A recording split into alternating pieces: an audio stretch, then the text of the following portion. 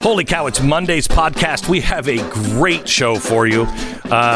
We start with the violence that is coming on the streets and what to do about it. Then some shocking news, especially if you're on the left. I just don't know what to do because we exposed today and have all of the documents posted at glennbeck.com that Joseph Robinette Biden, Robinette was his father's family, and we wondered why will he release the history of his mom's side of the family but not his dad? Turns out, yep, the Robinettes were slave owners, and pretty gruesome slave owners as well. We have all the documents. You can find them at glennbeck.com, and boy, it'd be a shame if you made that trend. Hashtag Biden's a slave owner, you know. But you're only going to hear it here, and you're going to hear it on the podcast, and oh, it's delicious. Today's podcast begins now.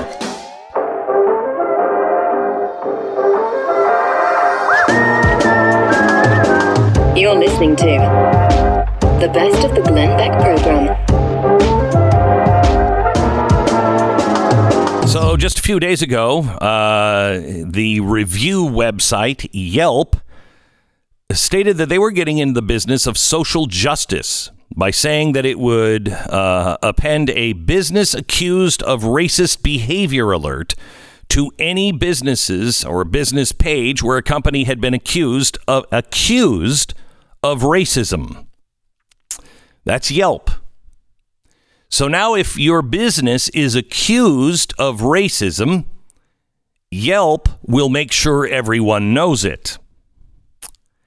Antifa now has started over the weekend compiling the names of businesses that it wants to submit to Yelp and put out of business. The list, prepared by the same Antifa group that is responsible for organizing the violent protests and the riots in Portland, is now compiling that list of non-friendly businesses, aka any company that is hanging Blue Lives, quoting, Blue Lives garbage in their store or anything else that is anti the BLM movement. So now we know Black Lives Matter has been granted the power to shut down whatever business it doesn't like. And remember, this is the anti-fascist group. This is exactly what the brown shirts did in Germany. If you didn't hang the swastika, you came under attack. Eventually, you were gone.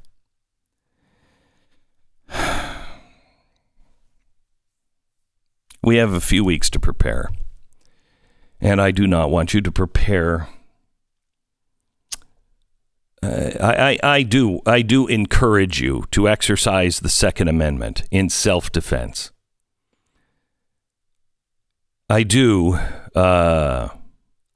urge you to prepare yourself with food, with fuel, with things that you and your neighbors might need if there are great disruptions, because they are coming. If you are ready for some really great news, keep listening. Built Bar is back, and it is unbelievable. If you've been listening to my show this year, I love Built Bars.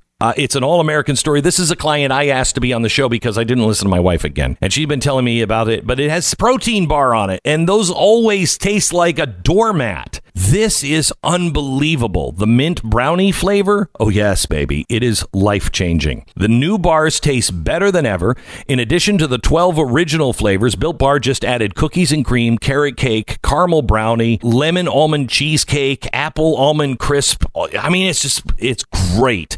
Built Bar. Delicious, nutritious, high protein, low calorie, high fiber, low carbs, 100% real chocolate, and 100% really good. Plus, they've reset the code for this new launch. Right now, go to BuiltBar.com, use the promo code Beck, get $10 off your first order. Promo code Beck, BuiltBar.com.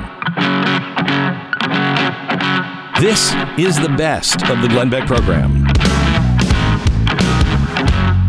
So as you know, or maybe you don't know, Yelp is now deciding that they are going to start highlighting any business that has been accused of racism. Isn't that great? So thank you, Yelp. We can certainly trust you now to get the truth. This is the cancel culture that we're living in. And if you don't toe the line, you're in trouble.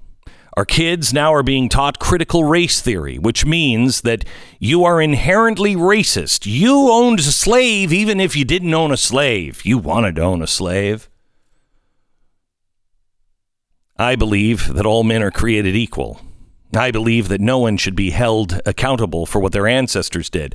But that's not what the left is doing. That is not what the Democrats and Joe Biden and Harris are campaigning on. And everyone is too comfortable in the Democratic Party with this cancel culture. The entire country is canceled now because of our history. The founders should be canceled. Rip their statues down. They ripped more statues down in Portland over the weekend. Change the names of buildings and signs. And don't get anybody started on Mount Rushmore. This bleeds into your personal history. Redemption no longer means anything. A pivot point, life-changing, a switch in thinking or behavior, it counts for nothing with the left. This means a tweet someone might have sent when they were a child is worth cancellation. Some major breaking news for you. None of this seems to apply when it's one of their own. Governor Northam had a photo of him either in blackface or a Klan outfit. He's never been asked to say which one he was. Why wasn't he canceled? Jimmy Kimmel used to think blackface was hysterical.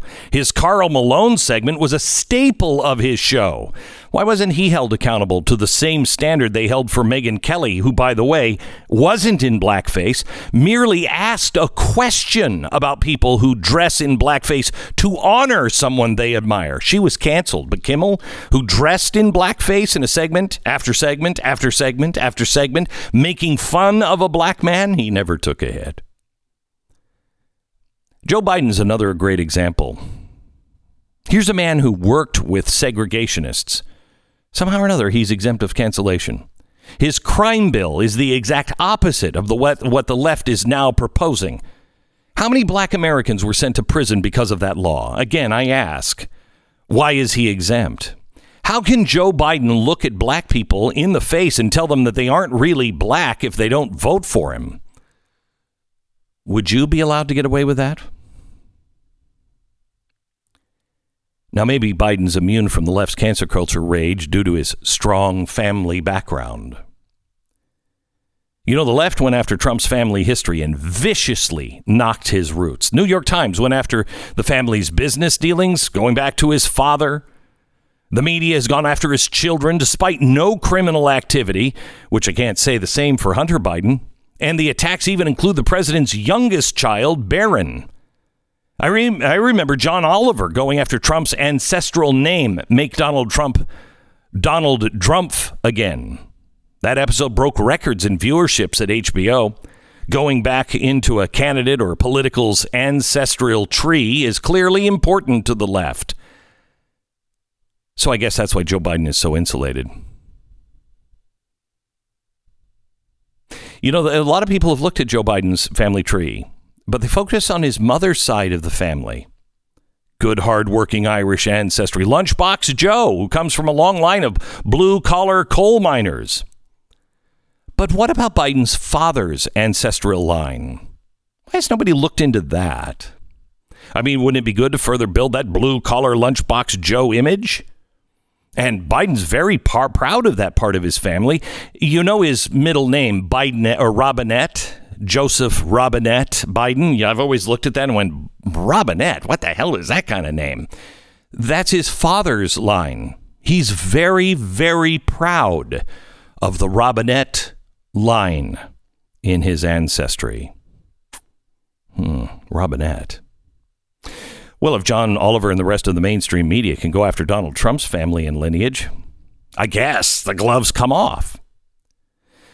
I've recently been given Joe Biden's family history from his father's side, and it comes to me from one of the finest and most respected genealogy firms in the country. Celebrities, elected officials have used this firm for years to reveal their family history. I'm not going to tell you the name of the organization. I'm making the documents available, but I'm not going to print the name of the organization for their own safety reasons. Now, why would that be? We have the full report. It's available now at glennbeck.com. And this kind of report is worth thousands of dollars to produce. It takes hundreds of man hours to research documents that go back, to this case, into the 1700s. It costs thousands of dollars. This report goes back 6 generations in Joe Robinette Biden's family tree. Do we have the graphic here? If you're watching Blaze TV, you can see the chart. There it is, of 6 generations of Biden's family. Starting with Generation 1, the current candidate for president, Joe Robinette Biden Jr., Generation 2, Joe's father, Joe Robinette Biden Sr., and on to Generation 6, starting in the 1700s, Jesse Robinette, who was born in Maryland in 1776. Wow, what a great thing to have, huh? Now, here's where it gets dicey. Let me show you the next document. This is from the U.S. Federal Census in 1820. 9th up from the bottom list as the head of the household, Jesse Robinette, as in Joe Robinette Biden. This is Joe Biden's great-great-great-grandfather. Now, the left side of the form is the count of Jesse's family. But the right side shows something else. How many did Joseph Biden's family, how many slaves did they own? Well, Joe Biden's great-great-great-grandfather owned 12 slaves in 1820. 5 male slaves, ages 14 to 25. 2 male slaves, ages 26 to 44. 3 female slaves, ages 0 to 13. 1 female slave, aged 14 to 25. And 1 female slave, aged 45 plus. Now, according to this report, again, from a very respected genealogy firm that is trusted by both famous celebrities and politicians, Joe Biden's ancestors were slave owners. Now, with that little chunk of information, it kind of puts Joe's work with segregationists in a whole different context now, doesn't it? It adds a little more weight when Joe tells black people that they aren't black unless they vote for him. I can almost hear the crack of the whip. It makes the remark that he made just a few years ago, they're going to put all of you back in chains, a little more grotesque, seeing it was his family that put people in chains. It makes it all the more sickening when last week he said a black woman was stocking the shelves while he was safe in his basement. It's weird that nobody has ever really dug this far into Biden's father's side or family. Or did they and just not want this to get out? Now, after knowing this, and if you work at the altar of cancel culture and societal justice, can you still be calling for the destruction of statues and monuments and still vote for Joe Robinette Biden? After all, his family was there. And they owned slaves, just like Thomas Jefferson, who must now be destroyed. Can you still vote for Joe Biden? Can you do it? I'm just curious. I don't know. I don't make the rules.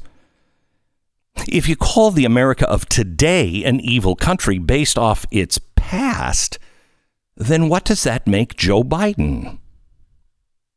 Me, I think Joe Biden is unfit to be president based off him, being one of, if not the most corrupt politicians in history. I personally don't think the sins of his family tree mean anything at all to the man of today. But that's not how today's modern left operates, now is it? I mean, I'm just going by their rules. And if you go by their rules, Joe Biden should be canceled. And if that's not enough, well, maybe then when they see the next document, it might convince them for good. If you're watching Blaze TV, or if you go to glennbeck.com, you will see the second document, along with all of the documents. Now, this might be one of the most heartbreaking letters I've ever seen. This is a probate document from the state of Maryland in 1832, and it shows the distribution of Joe Biden's great-great-grandfather's slaves to his surviving family. You see, well, unlike George Washington, Joe Biden's great-great-great-grandfather, he didn't free the slaves upon the death of Jesse Robinette. Nope. Joe Robinette Biden's great-great-great-grandfather passed his slaves on after his death to the family. And remember, this is 1832. George Washington freed his slaves in the 1700s. This document cruelly and methodically explains how each member of the family would become the new master of Jesse's slaves. There's Dorcas Robinette, who was given a slave boy named Benjamin. His value, $450. She was also given a girl named Nancy, who was valued at $450 as well. A girl named Mary, valued only at $235, and a boy named Nathan at $600. Now, Jano Davis and Alice, his wife, were given a boy named Bob. He was valued at $600. We don't know how old Bob was. Yaz Robinette was given a boy named Tom, valued at $600. George Robinette was given a boy named Charles, valued at $350, and a boy named Solomon, valued at $250. Well, we don't know. Maybe they were really old, or maybe they were crippled and therefore really not worth that much as people. Moses J. Robinette was given a boy named Joshua, valued at $600. Eliza Ann Robinette was given a boy named Pero, valued at $300, and a girl named Lynn, valued at $200.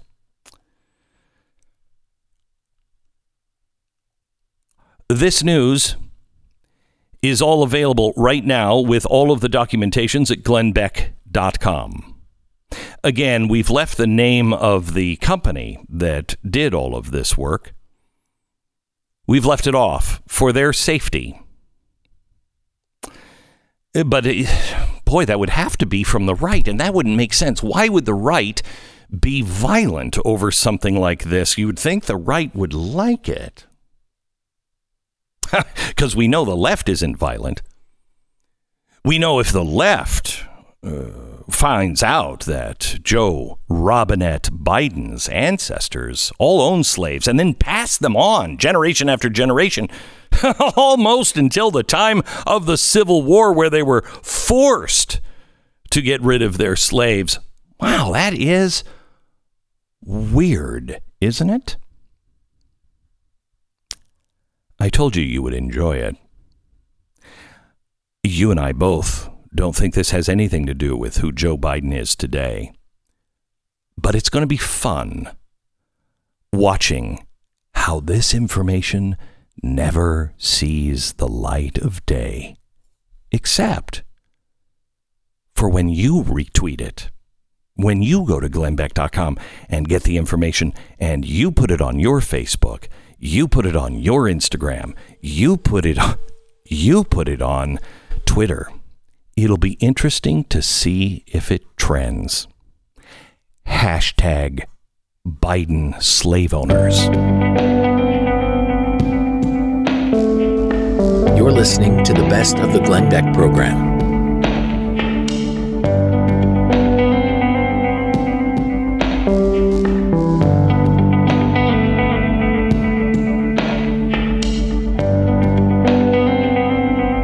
So the senators, it's 2 hours and 15 minutes, and Amy Coney Barrett has not had an opportunity to speak.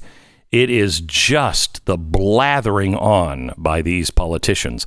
Some of them have been good. I think Ben Sasse was really good, and I wanted to play the rest of Ben Sasse and his opening statement, because he was trying to teach he said 8th graders, but what he was really trying to teach were the Democrats who are saying this is unconstitutional and we need to know exactly where she stands on every issue. No, this is a strict constructionalist.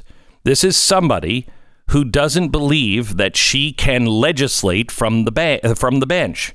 The federal court should never be a legislative body. What they do is interpret the Constitution based on what it actually says. Not reading in any kind of new stuff, but read what does the Constitution say. That's what she does. And that cuts both ways. Sometimes I will strongly disagree with a ruling because I wanted the other, but I agree with the Constitution saying that, and you can't do it. Listen to what he said about this. And especially watching 8th grade civics classes. So I'd like to distinguish first between civics and politics, because there was a time, the chairman said at the beginning of this hearing, there was a time when people that would be as different as Ruth Bader Ginsburg, and she was a heroic woman, that's absolutely true, and Antonin Scalia, another brilliant mind and your mentor, people that different could both go through the Senate and get confirmation votes of 95 or 98 votes. And the chairman said at the beginning of the hearing, he doesn't know what happened between then and now. I think some of what happened between then and now is we decided to forget what civics are and allow politics to swallow everything. So if I can start, I'd like to just remind us of the distinction between civics and politics.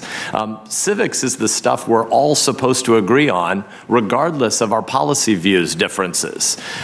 Civics is another way we talk about the rules of the road. Civics 101 is the stuff like Congress writes laws. The executive branch enforces laws. Courts apply them. None of that stuff should be different if you're a Republican or a Democrat or a Libertarian or a Green Party member. This is basic civics. Civics is the stuff that all Americans should agree on, like religious liberty is essential. People should be able to fire the folks who write the laws, and the voters can't fire the judges. Judges should be impartial. This is just Civics 101. Politics is different. Politics is the stuff that happens underneath civics. Civics is the overarching stuff we as Americans agree in common. Politics is the subordinate, less important stuff that we differ about. Politics is like if I look at my friend Chris Coons and I say, listen up, jackwagon, what you want to do on this particular finance committee bill is going to be way too expensive and might bankrupt our kids. Or if Chris looks back at me and says, listen up, jackwagon, you're too much of a cheapskate and you're underinvesting in the next generation. That's a really important debate. That's a political debate. That's not civics. Civics is more important than that. Civics doesn't change every 18 to 24 months because the electoral winds change and because polling changes. I think it's important that we help our kids understand that politics is the legitimate stuff we fight about, and civics is the places where we pull back and say, wait a minute, we have things that are in common, and before we fight again about politics, let's reaffirm some of our civics. So I'd like to have just sort of a basic grammar of civics for 5 minutes. One thing that we should all agree on, and 2 things that we should all disagree with. We should agree on it, but one thing that we agree about and are in favor of, and 2 things that we agree on that we should all reject. First, a positive, grand, unifying truth about America, and that is religious liberty. Religious liberty is the basic idea that how you worship is none of the government's business. Government can wage wars, government can write parking tickets, but government cannot save souls. Government's really important. War is important. Parking tickets are important. But your soul is something that the government can't touch.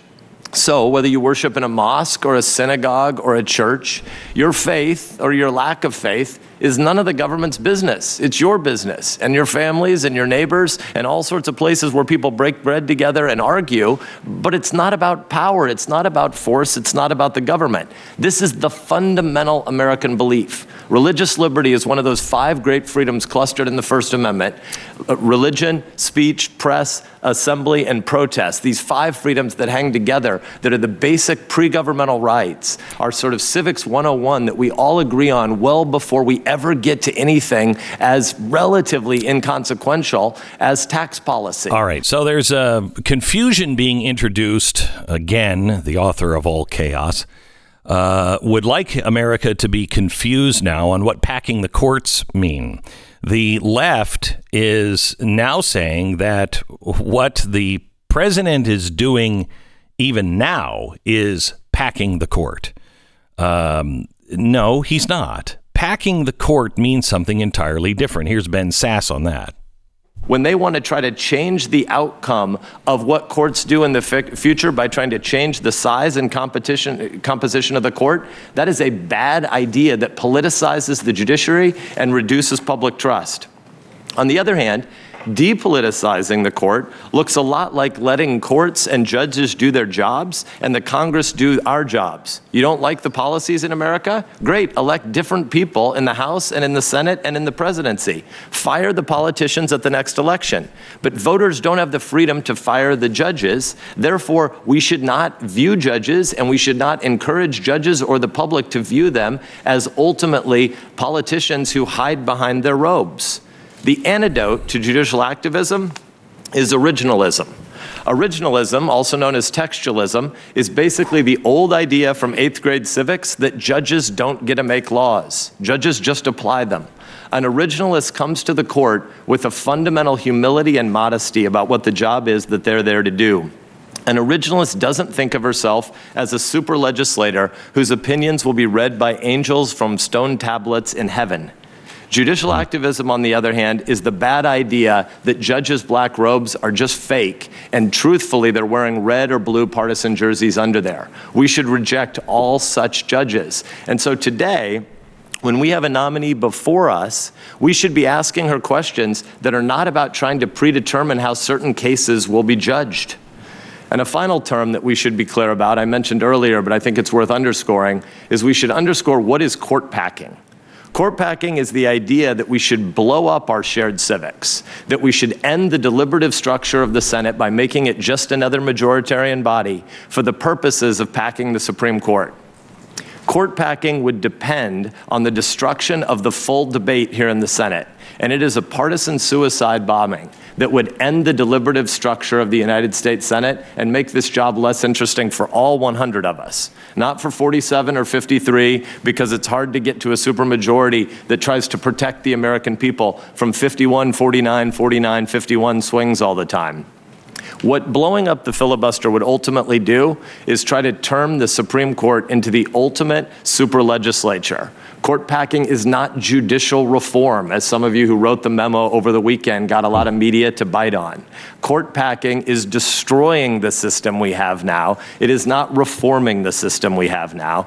And anybody who uses that the language that implies filling legitimate vacancies is actually just another form of court packing that's playing the American people for fools. And the American people actually want a Washington, D.C. that depoliticizes more decisions, not politicizes more decisions. So, Judge, I'm glad that you're before us. I'm looking forward to hearing your opening statement later today. And okay, so that's Ben Sasse trying to give a lesson on civics and what the Supreme Court is.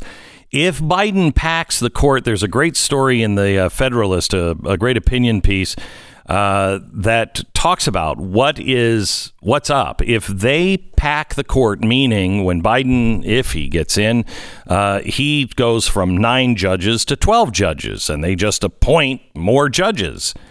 Gun rights, the Supreme Court and gun rights. Your gun rights will be gone. Now think of that. You may have been for gun rights when, or against gun rights when they said we have to have police officers in our schools. We can't have people with guns in our schools. We can't have teachers with guns. We have to have police officers. Well, now they're saying no police officers. In fact, the union, the school teachers union in California, one of their conditions on coming back after COVID is no police officers in school. So which is it going to be? Who's going to protect you if our gun rights are gone? In my opinion, you can't have it both ways. Gee, I want to get rid of the police and no right to a gun. If they pack the court, which they will if Joe Biden wins, your gun rights will be gone. Freedom of speech.